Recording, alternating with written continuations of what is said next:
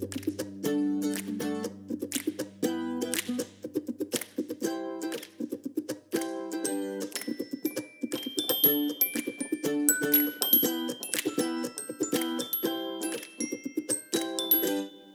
this is Kate. Welcome to Two Pastors Take a Walk and Make a Podcast. This is Yolando, and as always, we're talking about what is astonishing us, what we're thinking about, and what we're preaching. And someday we're going to run, and then we're going to change the gonna name of this podcast. No, it's Two Pastors Take a Walk. Actually, done. I've been trying to figure out what is going to happen when I win this gratitude challenge. Oh, my. And so when the Grove wins, because everything's a competition. So when we win at gratitude, I have to run. You have to run. We have to run. We become two pastors who take a run and wow. make a podcast. Okay. We used to be two pastors who took a run 10 years ago. 10 years ago. We were two pastors who took a run. And then we quit because I got pregnant. And then, which was 6 years ago, my baby's 5. So I didn't want to run while I was pregnant. I just got old. And then we've just never started again. You got pregnant, I got old. Mm-hmm. So listen. Grove. When we win the gratitude challenge, when we destroy, for Jesus' sake. Can you put those two ideas the together? Gratitude and destroy. Destruction. Yes.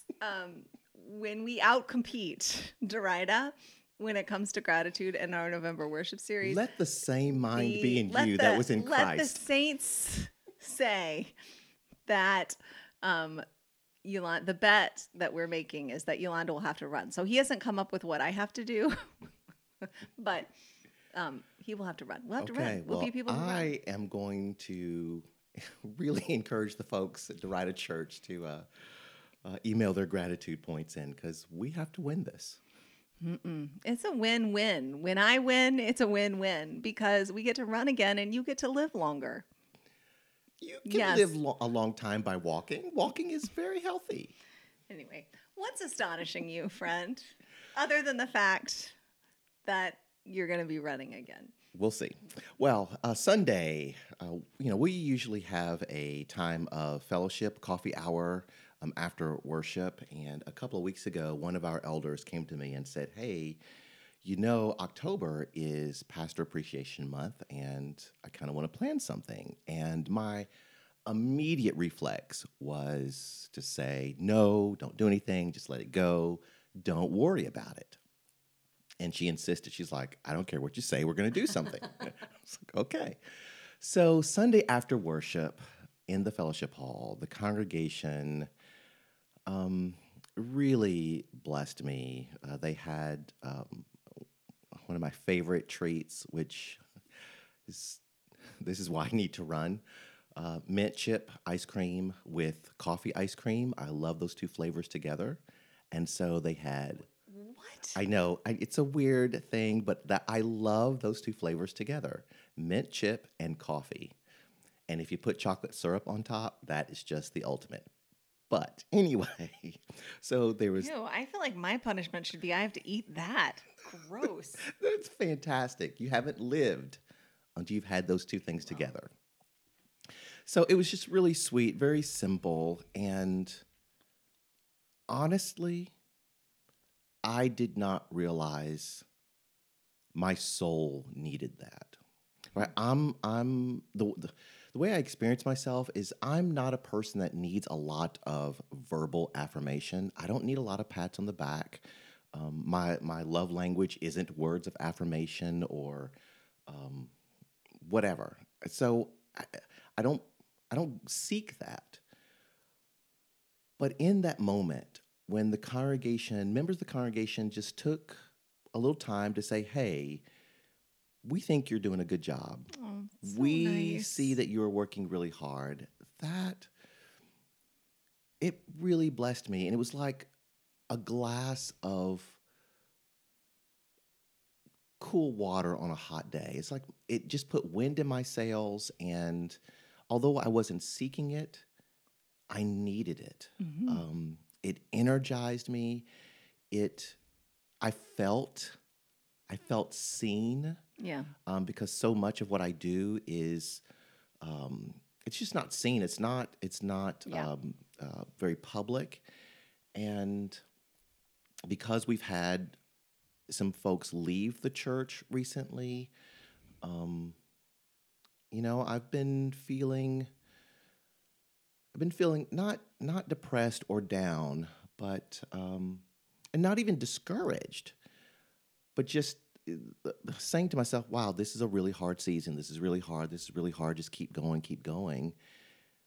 But Sunday was a moment of, "Oh, I'm really here." One, because I feel called to this congregation, and number two, I love these people and I feel their love, and I felt a renewed connection in terms of my relationship with the congregation, and I shared with them that there is a congregation that you and I know about in this presbytery that has been seeking to be multi-ethnic, that called a pastor, an African American pastor, to a historically white congregation, and this church um,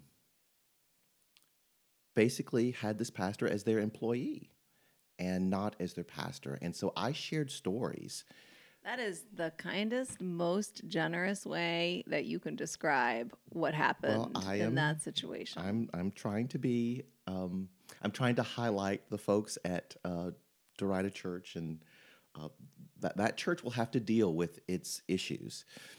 Um, Well, it within my first 6 months, one woman named Sandra came to see me, and she just laid out what was going on in her life. And I'd come from a situation, a church, in which I was their employee but not their pastor. And essentially, without saying it, she said, "I want you to be my pastor." Yeah. And then just a couple of weeks ago, we had a funeral at the church, and family members came from different states, and they didn't know me. And one of the elders named Cindy introduced me to her family, and she's like, "This is our pastor. We love him. He's going to be leading the service." And she did it in such a way. Her attitude was, "And if any of you knuckleheads have anything to say about our pastor, you have to deal with me." Right? It was really an affirmation of, like, this is my pastor. I don't know what you guys think. I really don't care. So that part of my relationship with Derita Church feels very, very solid. Well, it is such a beautiful honor when, I mean, because what you said, like, there are a lot of churches where, I mean, there's a lot of churches where pastors are like the dictator autocrat, Hmm. and that's just gross and unholy. And there's a lot of churches where the pastors are employees. They're like spiritual cruise directors, employees, and that is sad and unhealthy and like such a but when a church will wants and invites the pastor to pastor them, like, I mean, that is such a it's a spiritual relationship, and to be invited to be someone's pastor is just such a huge honor. And you Hmm. can serve as the minister of the church and not be someone's pastor, even in that Yes. church, right? Yes, So, like, it's just a absolutely. matter of someone coming and saying, like, I'm inviting you into this role, and it is such an honor. Um, and when it happens, it just is the most beautiful thing. And the people who are truly called, and we've talked about this before, that in the Peace USA that we're a part of, I mean, there's so many things I can say about the Peace USA, and I'm trying to say this in a way that doesn't sound unnecessarily harsh, but like, people, kind of the catchphrase in the church, and it's kind of a joke, but it's kind of, people are proud of it, and it's kind of true, is like, we do things decently and in order. And in some ways, Hmm. it's created this culture of like, people, we create church members instead of disciples of Jesus. Yes. And church members are supposed to know the right things and do the right things and behave in the right way. And it's all decent and in order. So, like, not embarrassing, not too much, not too little, be respectable, right? Like, that's just kind of the culture, the shadow side of the culture of Presbyterianism, right? And we don't really encourage it to be a spiritual community, and we don't encourage the end. The end often in the PCUSA are the institutions and not um, making disciples or becoming disciples or being in a spiritual relationship with Jesus. And there might be some folks who are from an evangelical tradition who are listening to this and are like, that's pathetic and gross. And I mean, like, yeah, it's embarrassing, it's shameful, and also you're all of our excrement stinks. Okay, like this is just what it looks like in our denomination, and it's what we're, I hope, beginning to name and grieve and repent of. And anyway, I think that a lot of times what happens in the PCUSA is people catch fire for Jesus, and in our local congregations, we don't know what to do with those people. And so we send them to seminary because we think like, well, you're not typical like us.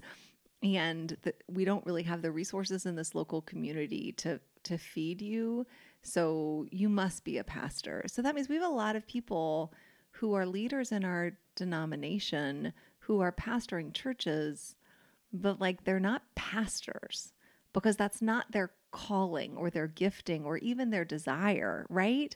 And I'm not saying they're bad people, and I'm not saying they don't love Jesus. I'm not saying they're not on fire for Jesus. I'm saying like the role of shepherding people's souls and helping them discover, it's not even that they don't do some of that stuff. It's not that they're too good to do a funeral or but that's just not their main thing. And it's not what they want. It's not, but I just think our denomination keeps sending people to seminary, sometimes so that they'll be leaders who will save the church, and sometimes because they don't know what to do with them. But we just have a lot of people who are pastoring who don't want to pastor. And so, I think when all I'm saying is like you and I, like we want to pastor. Like yes. I don't want to, there's nothing else I want to do. And so when somebody lets you pastor them, like honors you by saying, I want you to be my pastor, like it is just. Because they don't have to. They don't have to, and you can't make them, right? Correct. And when people leave the church, like there have just been times when like people have left the church and I care about them, and then something will happen in their life, and like I want to reach out to them because, you want to still pastor them, and you have to check yourself and be like, Kate, you're not their pastor. Like they've told you that that's not, and you have to accept that. So no, you don't do that. Like you have to respect it when people say, you might work for that church, but you're not my pastor. Yes. And that's fair, right? Like you can't force someone to be in that kind of relationship. So when the church does renew that and say essentially like, I still choose you, like you're my pastor, like it does just mean everything when what you're trying to do is not build an empire. Like when what you want to do is pastor, when people say, you're a blessing in my life and thank you for being my pastor and I want you to be, like it just is so so beautiful and so powerful, and it was a good day. Yeah, it was very encouraging. Well, and the astonishment part is like you really are just like, oh my gosh, I can't believe this is my life, right? Like I can't believe that this is the relationship that we get to have and that God is in this. And one of the things I said to the congregation during that reception was, when you and I get together, and I just have, unfortunately, very few colleagues I can do this with, but we don't complain about our congregations. They are imperfect. They have many challenges, and yet we are honored to pastor them. And it's a holy privilege that we get to do this work. Well, and I think, and the thing is, if you don't like your congregation, and if you don't think that it's an honor to do the work, like if you feel like that's just, then you're not a pastor. Like you might have the title, but like you can't, because pastoring. Well, you mentioned the denomination, and I've heard so many times we lift up potential leaders because they're smart. Right? Yeah. Oh, so they're just so smart. They must be a good pastor. And intelligence is great. It's God honoring, but that is not the only necessary gifting. No, but I mean, the particular kind of intelligence that is celebrated in the American elite educational system is what is kind of an idol in the PCUSA. And that's just something that we need to name, right? Like, we just think that there's really only one kind of smart, and that smart people are better than other people. And we think that smart people are closer to God than other people. And it's just, I mean, like, and I, whatever, I say this all the time, like, you can say a lot about the PCUSA, and I clearly already have, but you can't call them stupid. So there's nothing biblical about that belief. It's just a prejudice. It's just an idol. And we're smart enough to know that it's not so. But I do just think that, the reality is you can hold whatever title you want to, and you can take a paycheck, and you can accomplish tasks within a congregation, and you can preach. But that doesn't make you a pastor. And it's a posture of the heart, right? So, like, people have to choose to, choose you in that role, and you have to choose back to say, like, no, I want to be your pastor. Like, I feel that it is an honor and a privilege and a responsibility on good days and on hard days to pastor this church. And you can't be mad or angry at the people you're pastoring because they need a pastor, right? Like, you can't be mad at them for Right. not knowing what it's your job to teach them. Like, you can't be, I mean, like, you just, I mean, it's like if you use the shepherding image, like, a shepherd doesn't say, like, you stupid sheep, how come you keep letting yourselves get eaten by wolf, right? Like, like, people, that's a whole thing. So I think a lot of times people don't understand that, like, if you don't want to be a pastor, then you're not. And I don't care what you, and you're, nobody's a pastor by accident. And so, like, and I think that's why our friendship is helpful, is because, we sort of hold one another accountable for the idea that this is a gift. And if you don't want to pastor your church, you should stop taking their money. And if people, like, when a pastoral relationship is really holy, it's where people can be vulnerable enough to say, hey, can you tell me the truth? And I can hear you because I know that you love me. And I know you're telling me the truth, not to use me or exploit me. And you're not, like, trying to, it's not like, you're telling me the truth because you love me. And so even when that truth is hard, I can hear it because I know you have what's best for me. And so a pastor who nobody can do that. Nobody can be vulnerable in that way if they know you don't like them, or you look down on them, or you despise them. So, like, our congregations are imperfect, and, like, we are imperfect. And so just the grace of saying, I see you in your whole humanity and fullness, and I still believe that the Lord is in you and the Lord is in this, and I don't need you to be perfect to be called. And that's just a real, like, that mutual interdependency, mutual Which is submission. especially important and powerful in this season of, going through this pandemic, when so many congregations, both in our denomination and beyond, people begin to turn on one another, turn on the pastor. Pastor is angry with the congregation just because everyone is so stressed in this hard season.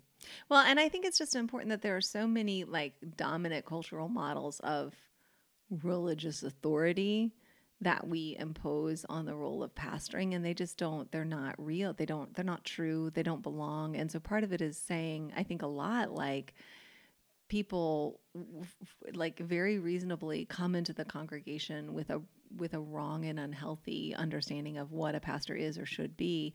And part of it is just about, like, being resolute about saying, that's not how we use power here. That's not, we don't use people here. We don't manipulate people here. We don't exploit people here. And sometimes that can lead people, like, literally not to respect you as a leader, right? Yes, And I've had over the past 3, 4 years, a number of people come to me, four or so, to say to me, hey, you need to just be stronger and bolder in your leadership. You need to be harder. You need to, really just take control and take authority. And One person even told me that I needed to be like Jesus and turn over some tables. And Yeah. I was like, well, Jesus did that once and his Hmm. entire, he did it one time. And not to the people in his community. Correct. To the people. Yeah, I mean, and I think like you can take it too far, right? Like Eugene Peterson, I think really helpfully talks about, the danger of pastors becoming quivering masses of Hmm. availability. And like, I think, what you want to say to people is, look, I am. I am in control of my ministry. I am being strong. You cannot recognize my strength Mm. because you can only see what the Lord has taught, what the world With the has world. taught you to Yes. see. Yes. So I have strength that you can't see, but that doesn't make me weak. And, the thing about, pastoral, whatever, pastoral appreciation month that can make me a little uncomfortable is that like, it's not the church members' job to meet my emotional needs, right? And That's what was making me a little right. uncomfortable. But there is mutuality and Hmm. interdependence and expressing that not because it's October and we have to, but because like this is authentically what we want to do. I mean, that's really, really beautiful. And sort of, you know, because you can't be a quivering massive availability and you can't be constantly like, licking your finger and sticking it up in the air and trying to figure out where the wind is blowing, right? Hmm. And also, if you get to the point where you're like, I'm going to do what I'm going to do and who cares what you think, or if you don't like it, leave, that also is really unfaithful. Like it's just a really unique role. And honestly, and this is where I'll throw seminaries under the bus. Like I just think, especially in the PCUSA, most of the leadership in seminaries, they're not pastors. They're not. They've never been pastors. They never wanted to be pastors if they were. And so they're like the deep critical thinking that we're doing about biblical texts and about theology, like we're not doing it about what it means to be a pastor. Like people Hmm. aren't thinking about it. And so we are immature in our understanding. And, what I know is true. I've heard, what's his name who used to be at Myers Park Pres, who's now a consultant, Steve Eason.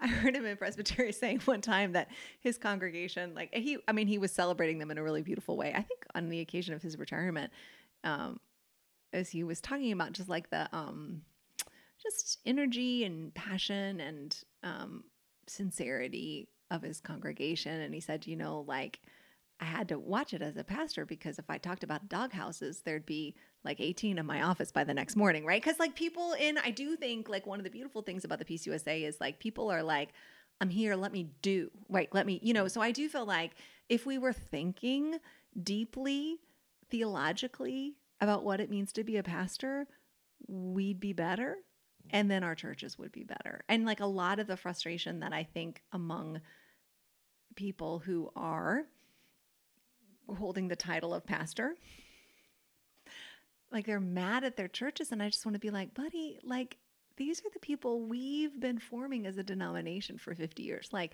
if the person who has shown up for worship every Sunday for the past 50 years is racist or homophobic or anti-Islam or anti-immigrant or hateful or pro-gun or whatever it is that you don't like, and they've been showing up to church for 50 years and they're an elder that like, I mean, Pottery Barn, baby, like we Mm. did that. And you don't get to be like, get out of here because now we're too good for you. Like, no, you made them. And so we need Did you to, say Pottery I Barn? did. You break it, you bite. These are our people. And we can't despise our people for being our Yes. people, Yes. which now I'm not centering them either. Like, I'm not trying to make any more Presbyterians. I'm trying to make disciples of Jesus. Absolutely. And often, if I'm going to give a hard word to the congregation, I will say something like, and much of this is the fault of people like me, Correct. because we have Which is told just you, true. yes, Like that's not a rhetorical move. That's the absolutely, truth. it is true. It's true. For yes. Well, I mean, we can go on. I feel like we've said what we said, but Yes. that's a beautiful moment, and I'm not surprised and glad because if this transformation journey is so hard, and without God it's impossible, and with God it's hard, and God will redeem that pain, but it is hard and we don't know what we're doing. And if we can love each other while we do it, and if we can like let go of shame and just say, there are many things we're not in control of, but we can love each other, like that is something we can attempt, and the attempt, Yes. Well, is worth that. That makes all the difference. and the truth is, all of us as pastors carry some level of dysfunction and neediness into the role. And so part of mine is this annoying voice in my head asking, am I enough? Am I doing enough? And Sunday, I felt, yes, yes, I'm doing enough, because I will, out of my neediness and dysfunction, just overwork, overdo it. And yeah, Sunday was a bit healing, I must say, for me. Yeah. Oh, that's lovely. Yeah. So what's astonishing you? Well, it's interesting actually, because we've worked around to a seamless segue to what is astonishing me, which is pretty interesting. So I love and am astonished by and nourished by and inspired by the television series Ted Lasso. I just love it so much. It is not a show for children. But and I mean I will try not to give spoilers. It's about a soccer club, a football club in Britain. I With an don't American coach? with an American coach. And I do not like sports. I'm proudly anti-sport. I don't care about anything. But I do like movies about sports, because I do understand, even though I can't participate in it, but like I do understand that kind of the point of sports is I mean, well, it seems to me that what makes them so valuable in people's lives is it's a way to sort of experience the depth of being human kind of in a safe space. So like you can work out, belonging, defeat, strength, weakness, victory. I mean, all like the whole what it means to be human is like right there, both in the game itself and in the athletes and in the fans and in the the institutions built around them, right? So I don't like sports, but I do enjoy like thinking about sports. Like I don't ever want to watch a game, but I'll like read an article about a game, because I think like beyond the facts, like the meaning that is imparted to what is happening on the field is interesting to me, because it's about being human. So anyway, so it's about sports, but you don't have to like sports. In fact, the parts I dislike the most are like when they're actually playing a game, because it just stresses me out so much. It's so stressful because the stakes are so high. But like the show is so great to me because it's about community, and it's about how a person can come into a community with a wholly different set of values and then show up with those values, and even when they are not honored, and even when those values are not understood, when the person in humility and love can continue to walk in those values, that's transformative. And what happens is it's a show about community building, and it's also a show about, I think, an alternate vision for men, like an anti-toxic masculinity show. So I mean, it's just really good. Like it really, really speaks to me. And I do think like people who are in communities and people who follow Jesus, I mean, like to me, Ted Lasso, the main character, is not, I mean, he's not Jesus, but he is someone from my perspective who is a Jesus is modeling what a Jesus follower should look like. Although Lord knows no one is associating the show with Christianity, which is just so revealing to me about what terrible evangelists we are, right? Because here's this guy who shows up and he's like goofy and people think he's weird, but he's just unapologetically out for the good of everyone around him. And it just like people just can't understand it. And then all of a sudden they're finding this place where they can navigate what is hard about being human, which is, there's betrayal and there's failure and there's pain and there's limits and there's death and there's, and all. But if you have a community where people love you, those things are all real, but you can, there's a thing to do with your pain other than pass it on. And I mean, it's just like, I just love it so much. And it has this really, whatever, like idealized version of how that can be,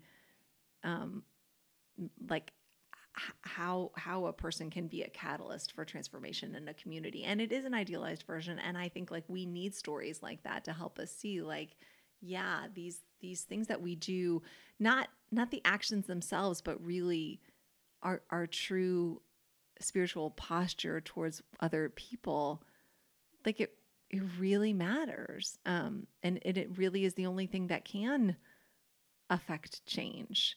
And that we're so used to affecting change by threats and fear and, punishment and reward. Like those are the only levers we know how to pull as humans. And then here's this other way, which is the Jesus way.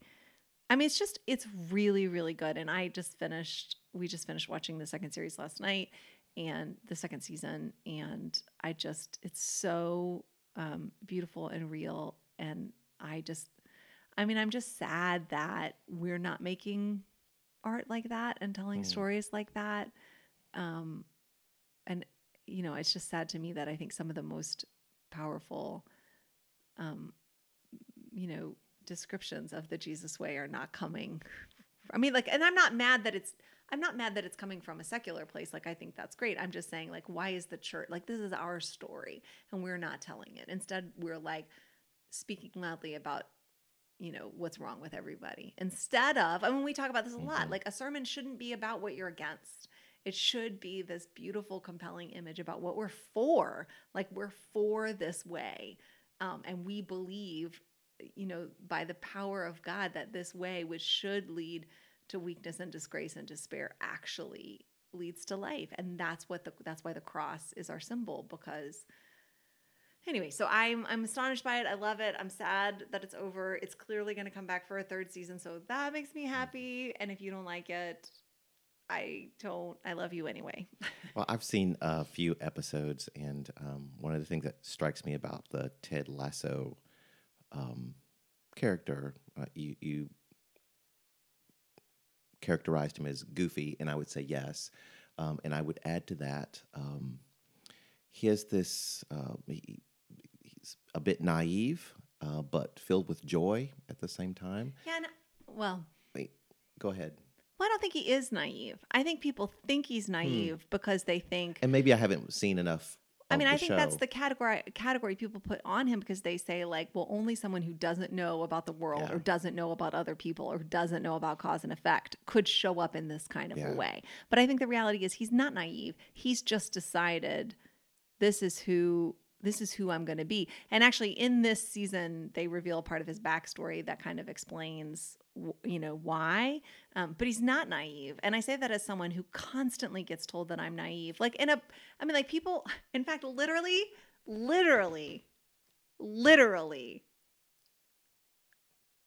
someone recently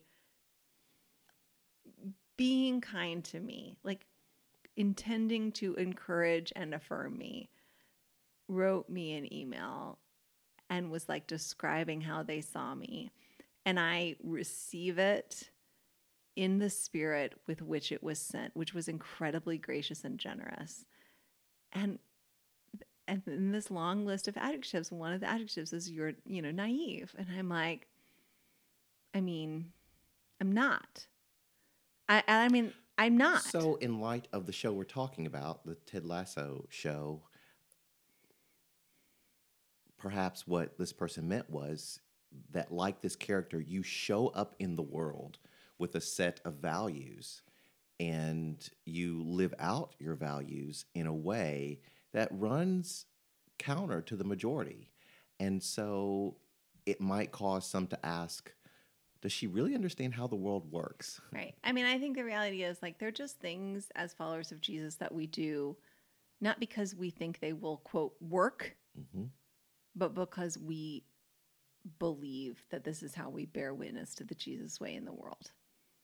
So, you count the cost and you do it anyway and unashamedly, because I'm not ashamed of the values of the kingdom of God, even when they're not understood. Like, whatever, like the ways of God are revealed to the fools of the world and are hidden from the wise. And so, like, call me foolish. Like, I'm trying to be a fool, because what is wise in this world is really shrewd, and it leads to death.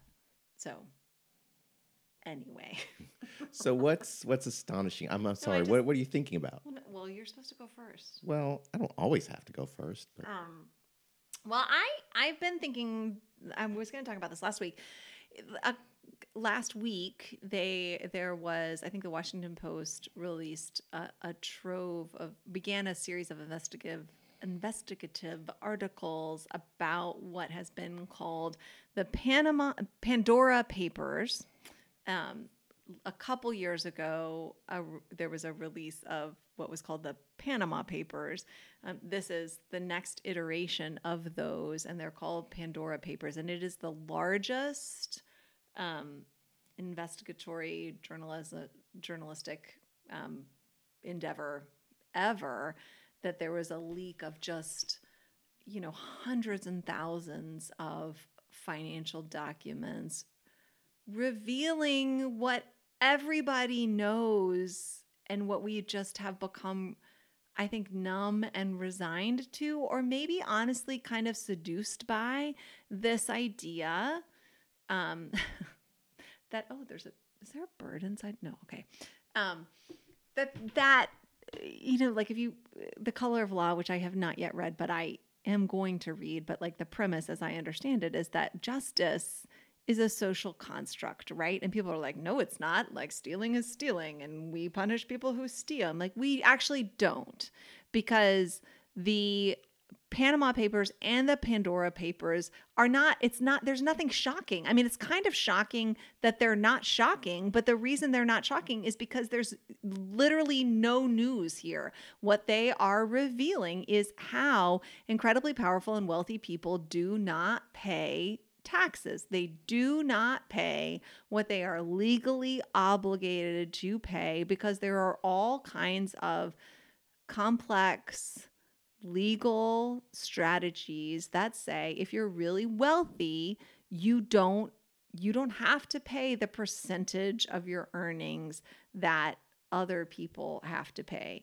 And that's not, everybody knows that. Like, yeah, like there's, the rich get it. But I mean, I just think it's interesting how we are so comfortable with just ceding that, yeah, that's just the way it is. And I think one of the major takeaways from the Pandora Papers is that it's not just the incredibly wealthy people, it's also lawmakers. So like the people who are supposed to be holding the powerful and wealthy accountable are actually writing the laws and, endorsing these maneuvers to keep these people from having to pay what other people have to pay, and then they are benefiting from the same things. And so that's why we have so many people who go into public office sort of middle class and then leave public office as multimillionaires, because the fox is in charge of the hen house. And what I think is really important for people of faith is not to, we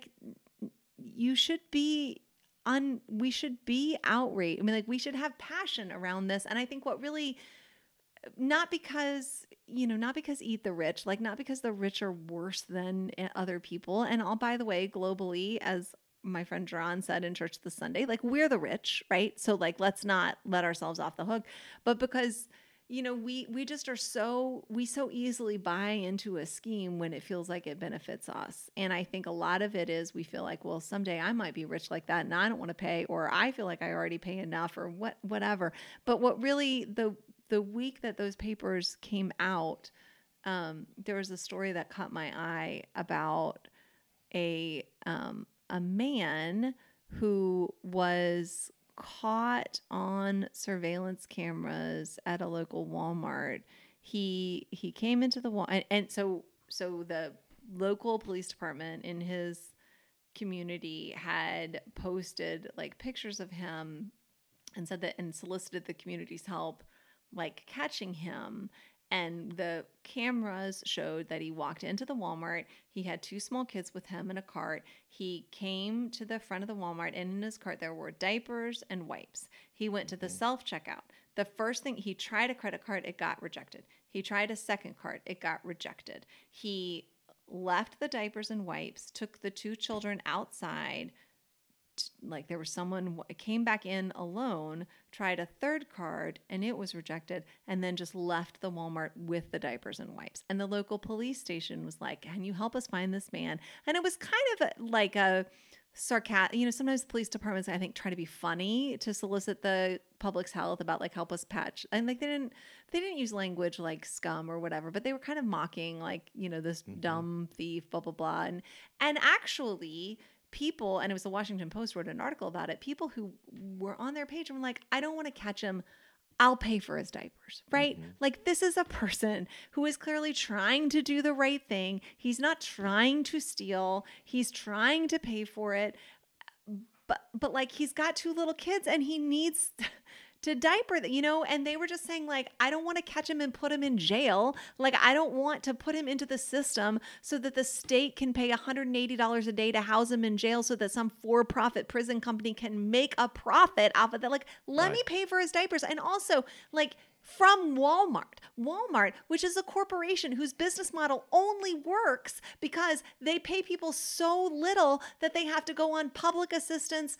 And, if they get any health care, it's from the government, and they have food stamps, right? So this corporation, which is wildly successful and is making tons of money because it's built on the premise that they get workers who live in desperate poverty, but then you're gonna like, and so the police department pushed back and they were like, look, the law is the law. If the Walmart wants to prosecute them, the law is the law. The law is the law. And if Walmart wants to prosecute this guy, we have to go because the law is the law and we can't be a society. And I'm like, but this is the point. The law is not the law. Because look at the Pandora Papers. Look at like, no one cares. Like, people do not care when rich people steal money. They don't care. Occasionally they'll care if a rich woman steals money. Occasionally they'll care if a black person who is rich steals money. But people do not care if powerful and rich people steal money. They just go like, well, like that's just gaming the system. And that's not really unethical. And that's not really something we need to punish. But if a poor black man comes into Walmart and tries and steals diapers, like that's just theft. And we like, what kind of society are we going to be if we don't take theft seriously? Right. And all I'm saying is like, this is crazy. Yeah, even in the church, we believe this myth, this lie that says you cannot hold wealthy people accountable because they are the job creators. And they're the ones who play by the rules. Yes. They're not breaking the law. And if you hold them accountable, it's going to cost a lot of jobs, right? That's part of the big lie. Also, we fail to see that paying taxes is part of, well, there's a moral issue here. The paying taxes is part of this social contract that says we are in this together, and this is one way we care for one another, right? We pay taxes for the common good. And even Jesus paid taxes.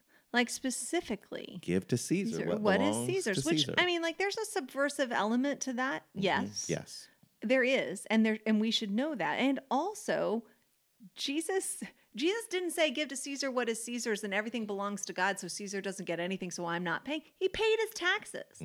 And so, like, we need to sit with, like, what does that mean? Because I think so often in the Christian church, we just want this binary of, like, well, the government is always in charge when it's on my side and everyone should get in line even when, or no, there should be no, institutional bureaucratic social construct at all. And like, it's just more nuanced than that in scripture and in the witness of Jesus. So I think that it's really crazy that as people of faith, we can't pay attention to our own bias and the way that our concept of justice and God's concept of justice is just, there's an ocean in between them. And we just want this petty, small concept of justice that benefits the status quo.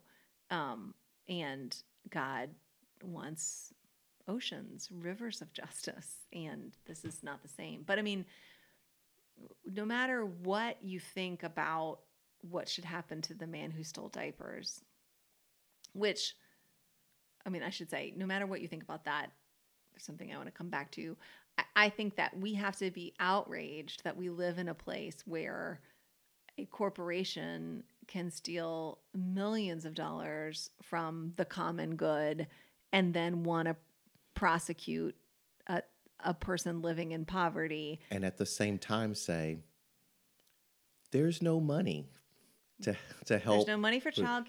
There's no money for housing. There's no money for healthcare. We don't have money for any of that. What? I mean, universal health care? Oh, who can afford that? There's no money for that. Right. And I think this is part of what the church has to be truth tellers about, saying, like, Paul Farmer, who I really like, and talks about, when people say, like, well, there's no money to treat drug-resistant tuberculosis in Haiti, that's just not cost effective. And he's like, no. A body in Haiti responds to therapy in the same way that a body in America responds to therapy. So you can't say it is a lie.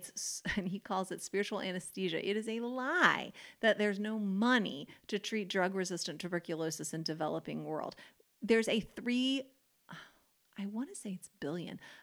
billion industry selling Halloween costumes to pets. You can't say there's no money. There is money, right? You can't say there's no money for universal health care.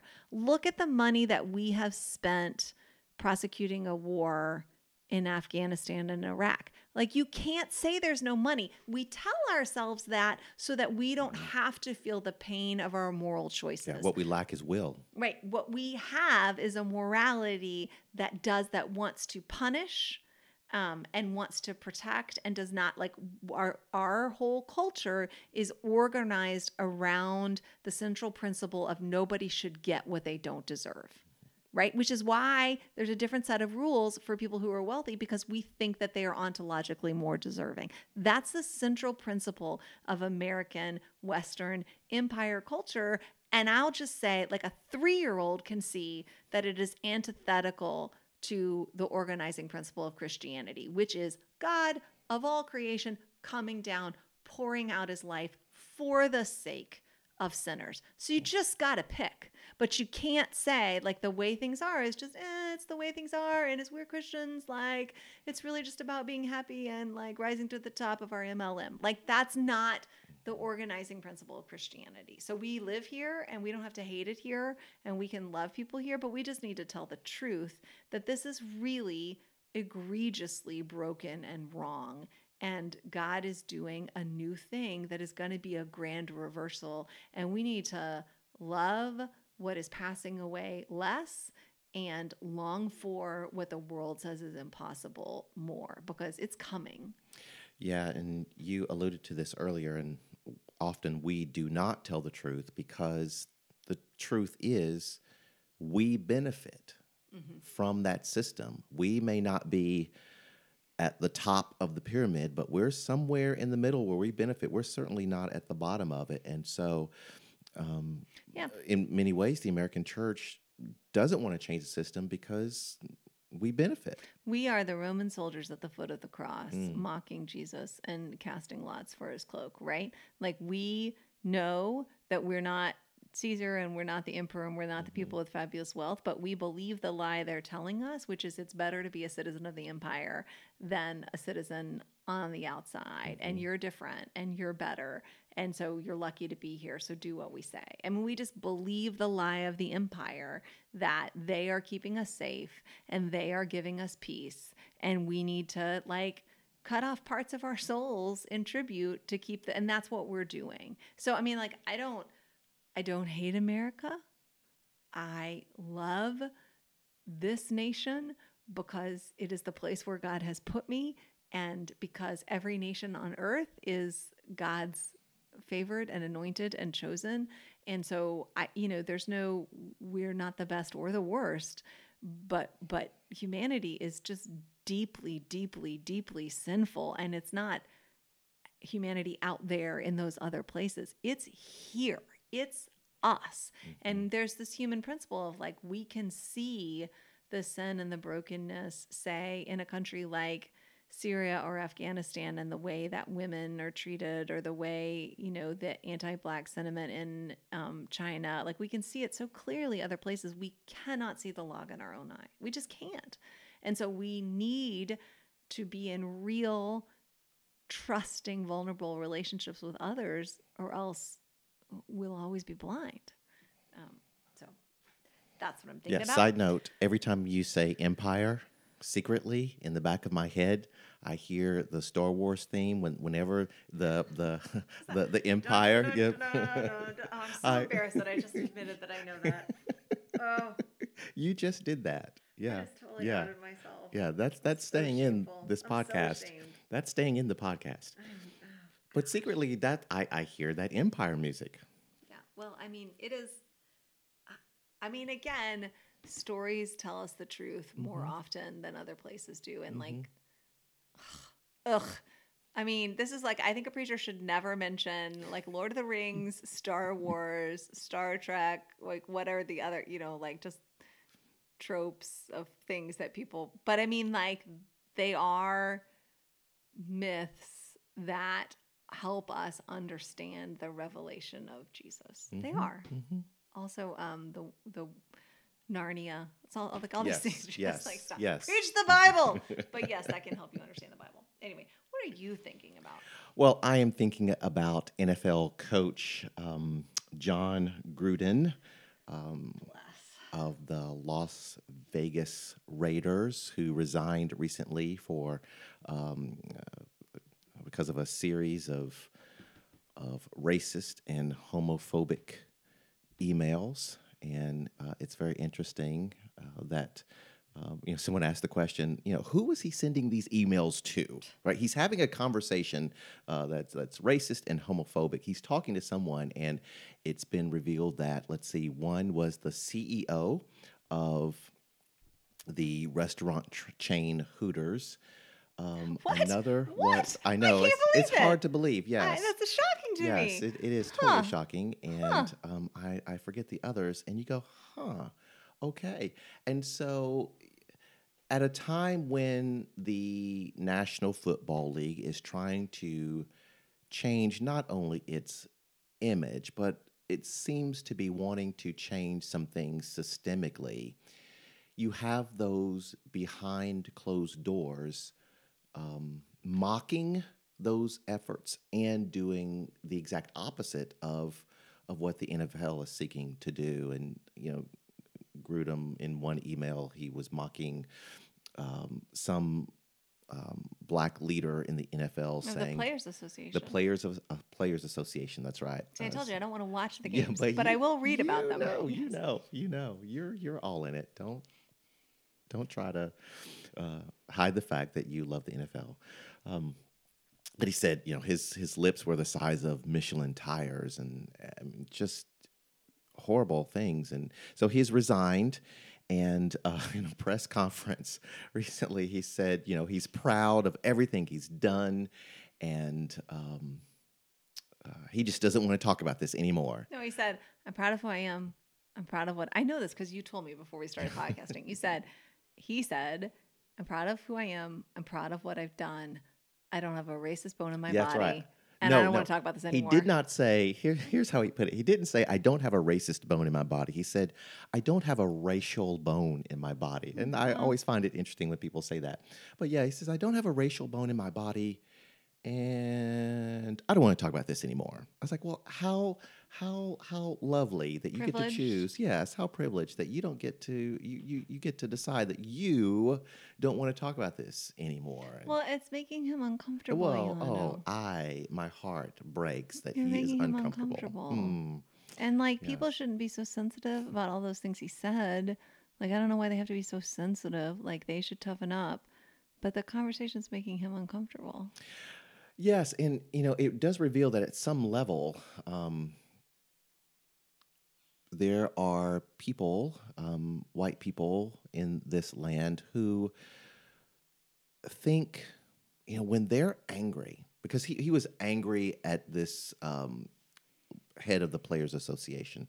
He's And angry about the concessions that were made to allow people to protest correct, during the national anthem. correct. He's And angry. so there are folks who feel like in their anger, they have the right, they have whatever to not only express their anger, but express their anger in racist, homophobic ways. And it doesn't count. Because they are angry, It doesn't it count. doesn't mean that they are racist. It just means, in the moment I was angry, but if I wasn't angry, I wouldn't have said those things. I'm like, oh, okay, well then, all right, well then it doesn't count. Well, I mean, I just think that it is look, our words are revelatory. And they matter. Well, they matter, they have power, and they're revelatory. And sometimes, there's literally law codes about excited, like you can't hearsay, like you can't testify as to what you heard someone else say, but there's an exception. I mean, I'm saying this like I know it as opposed to like I learned it watching Law and Order. So I could be totally wrong. Ryan, Rich, I know you're listening, so you can pipe in and tell me that I'm full of it. But like this idea that like excited speech, like there are some things that people say in moments of extreme fear, panic, anger, joy that is revelatory and should be considered. I'm probably totally making that up. Forget the law stuff. I'm just saying like what we say in extreme moments reveals what's in our hearts, sometimes even to ourselves, right? And so whether or not he sincerely believes himself not to be racist or whether he's just conceding to the fact that it's no longer okay to be openly racist, like, I don't know, because I don't know his heart. But what I do know is we all have racial bones in our body, even racist ones, because we live in a broken, sin-soaked web of demonic powers and principalities, and we're affected by them. And the more we deny their effect upon us, the more deeply we are ensnared. And the healing comes in admitting you have a problem. In repentance, yes. In like seeking our renewal, friends in the in AA recovery, groups, right? In recovery groups, saying, "I have a problem. I'm powerless over this. It's bigger than me. I need help. Yes, I need forgiven. I need help. Well, and the other thing I think is worth pointing out, it's really important to point out, and you enter into a lifelong struggle against it, and you claim as your identity that you are a person who's recovering for this. Yes. You will never be recovered. And if you relapse, what do? You go back. You start over. You're not trash. Your life isn't over. You get to start over. Right. Yes. Well, and I think it's just important to name, if we're talking about this, that as I understand it from reading about it, the comments that were first discovered were the racist comments that he made about the man who was the head of the Players Association. And when those comments came out, he got a slap on the wrist. And then in the course of that investigation, they uncovered more comments that were homophobic and misogynistic. And that's when they said, okay, we're going to let you go. And, some people think like, yeah, it was really, there were so much that's when he got let go. I think that the reality is, and this is what is meant by intersectionality, right? Like when he was saying things about black people, it wasn't okay, but it was tolerable. But when he started deriding people in other categories about their sexuality or about their gender, then all of a sudden it became untenable because people in those categories are also white. And so I just think that in organizations where white people have power, there is just an authority. There's a willingness to look the other way about things that happen in categories of people to whom you don't belong. And I, and this is one of the ways that I understand what I celebrate, but what I celebrate about the change in our culture towards honor and acceptance of those who are gay, LGBTQIA plus, um, we should marvel like, gosh, we've really grown. We have really, begun to do some of the work of repentance. We have begun to, just uh, even beyond, I think even those who read scripture in such a way that they have a very traditional understanding of marriage or human sexuality, which is a reasonable way to read scripture. But even those folks really understand that to mock, threaten, deride, Dehumanize. dehumanize, exclude, that's not okay, regardless of how you read scripture. That's just not justified.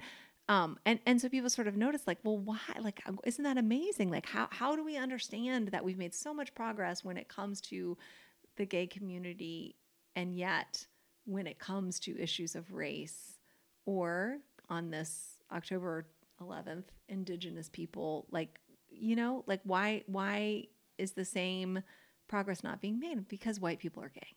Mm. It's because white people are gay. And so white people can see themselves in Matthew Shepard in a way that some white people will never be able to see themselves in George Floyd. And I think, speaking as a white person, that is the difference. And I think, as long as we're still talking about sports, I'll just mention that Yeah, lots of sports today. I know, weird. I think it's notable that my husband is from Cleveland, and so he's a huge Cleveland sports person. And the baseball team in Cleveland has been called the Indians for generations, and they had a really racist, just really racist symbol that they called Chief Wahoo, which, I mean, there's still things in my house that have that symbol on it.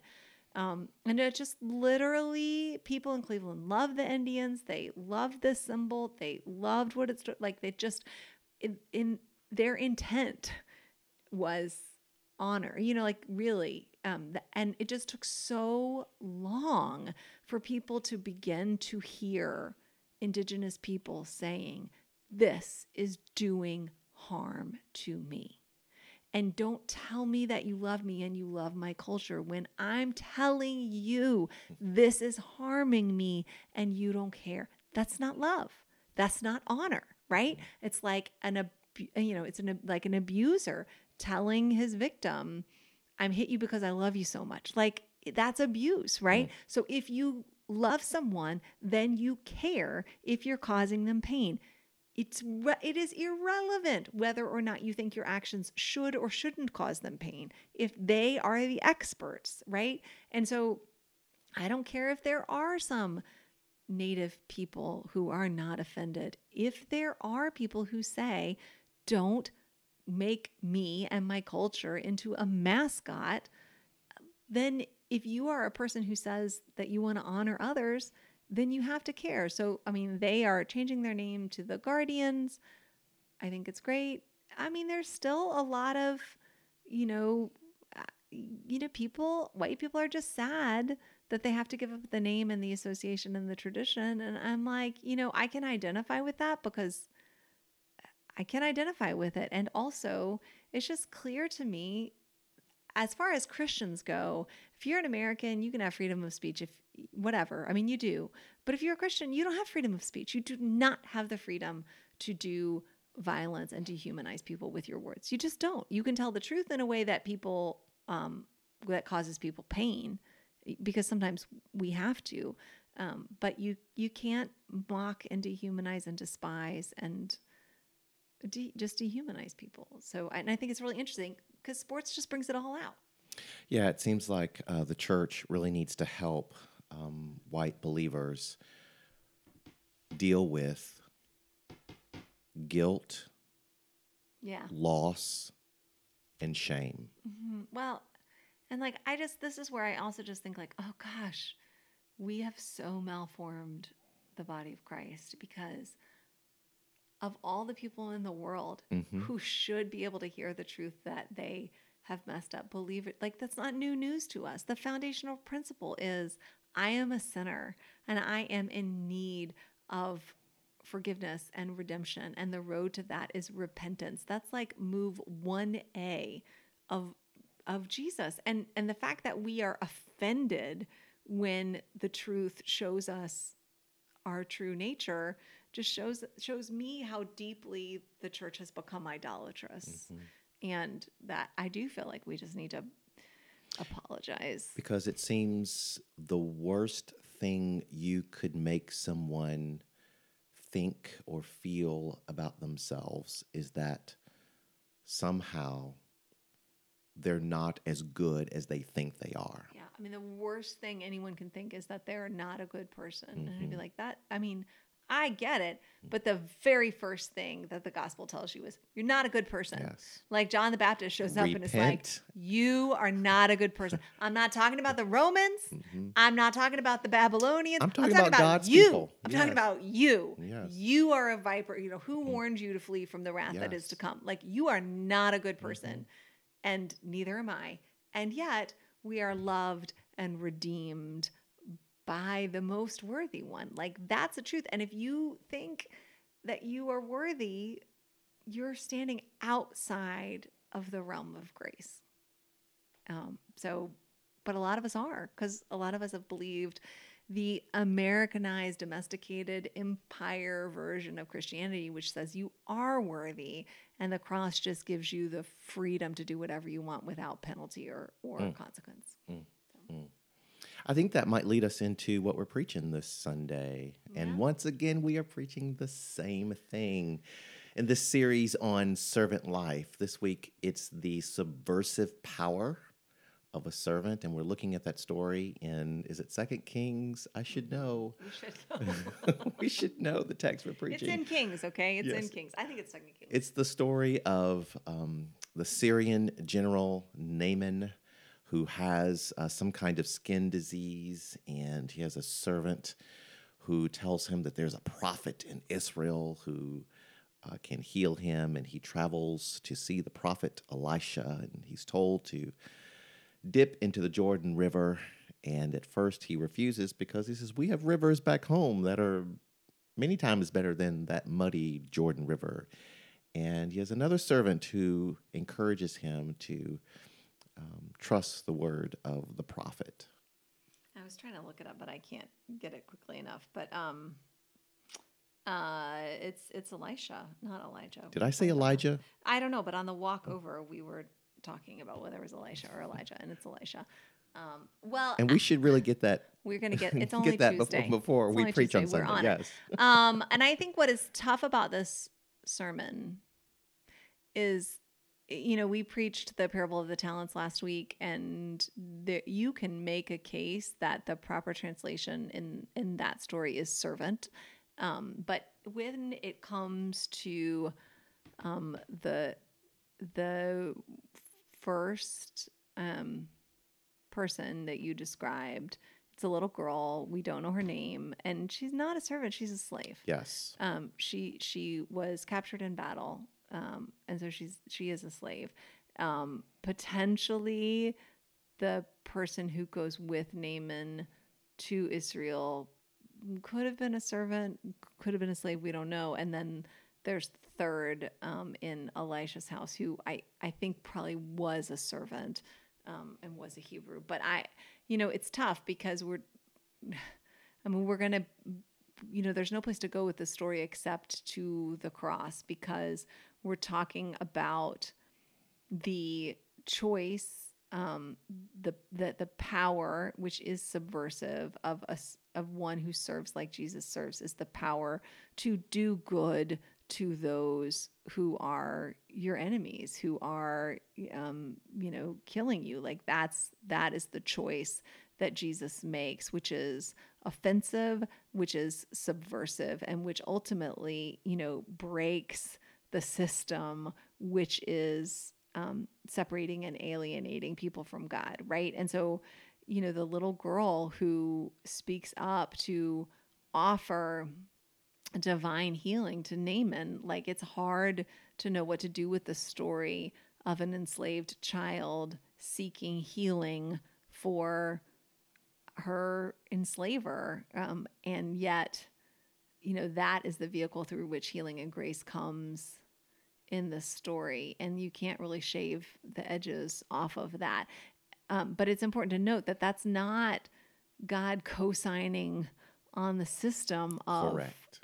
enslaving people at all. It's just that we, in the fallen world, it's brutal, and people use power to enslave and exploit and torture and kill one another. And the revelation of Scripture is that God doesn't hold God's self up and apart and away from that, but enters into that to show a different way, and the only way that breaks the cycle of violence. And the little girl in that story is a forerunner of Jesus, and which is why we don't know what to do with her, and she confuses and offends us.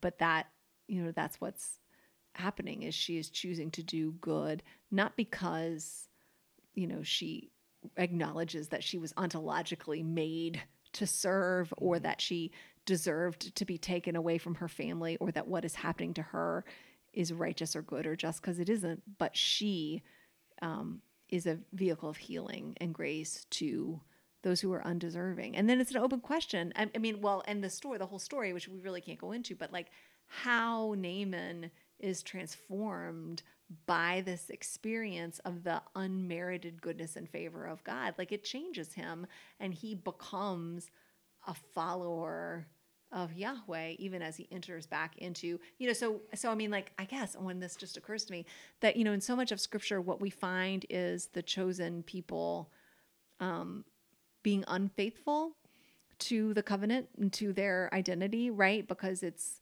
through you all people will be blessed. Mm-hmm. And what we see over and over again is that those who are powerful among the chosen people use their blessing for their own personal good and favor and whatever. And here's this little girl who keeps the covenant, right? Like, through her, all nations, one who is outside of the covenant is blessed, because she understands the role of her chosenness and what God is doing through the chosen people, which is to set them apart for the sake of others. But that power, we just have to decide what we're on. Do we want to win, or do we want to end the game? And all of that points us to the cross, right? Correct. So what we see in Jesus is one who enters into the fallen world and transformed it, not by using the tools of the fallen world of violence and brutality and anger and exploitation, but to absorb all of those things in himself, so much so that the Roman soldier looks up at Jesus on the cross and says, truly, this is the Son of God, just as Naaman experiences the healing and says, oh, there is no other God other than the God of Israel. And just as the tool of violence and death and execution becomes the tool of salvation and forgiveness and mercy. And again, like, it's all one story. And so none of this should surprise us when we take seriously, like, God's response to the very first murder, that when Cain kills Abel, God doesn't come down and say, here I'm, like Zeus, and like, here's my hand and my foot, you did this to my innocent Abel, and so now you're going to sizzle in hell for, I mean, like, that's not what God does. God does not kill to end killing. Did you say sizzle? People in the middle, let me hear you sizzle. We need to end this right now, because you said sizzle. So thanks so much for listening to us this week. If you want to hear Yolando and his messages and his giggling, you can find out what God is doing at Derita Presbyterian Church, DERITA pres.org. That's their website.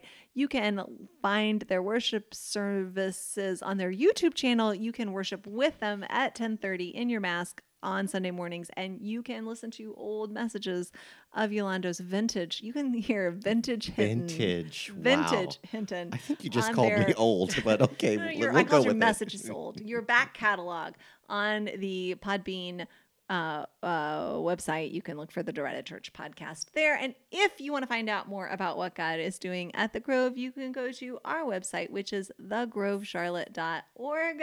You can go to our YouTube channel and watch, like, our service really glitched out last week on Sunday. The live stream was not working. So I think you probably can't find last Sunday's sermon. You might be able to find the audio of it on the podcast, which you can find the Grove Church podcast wherever you find podcasts, because we Wherever. are You're ubiquitous. We everywhere. are everywhere you want to be. We're like American Express American or Express. Visa. I don't know which one it is.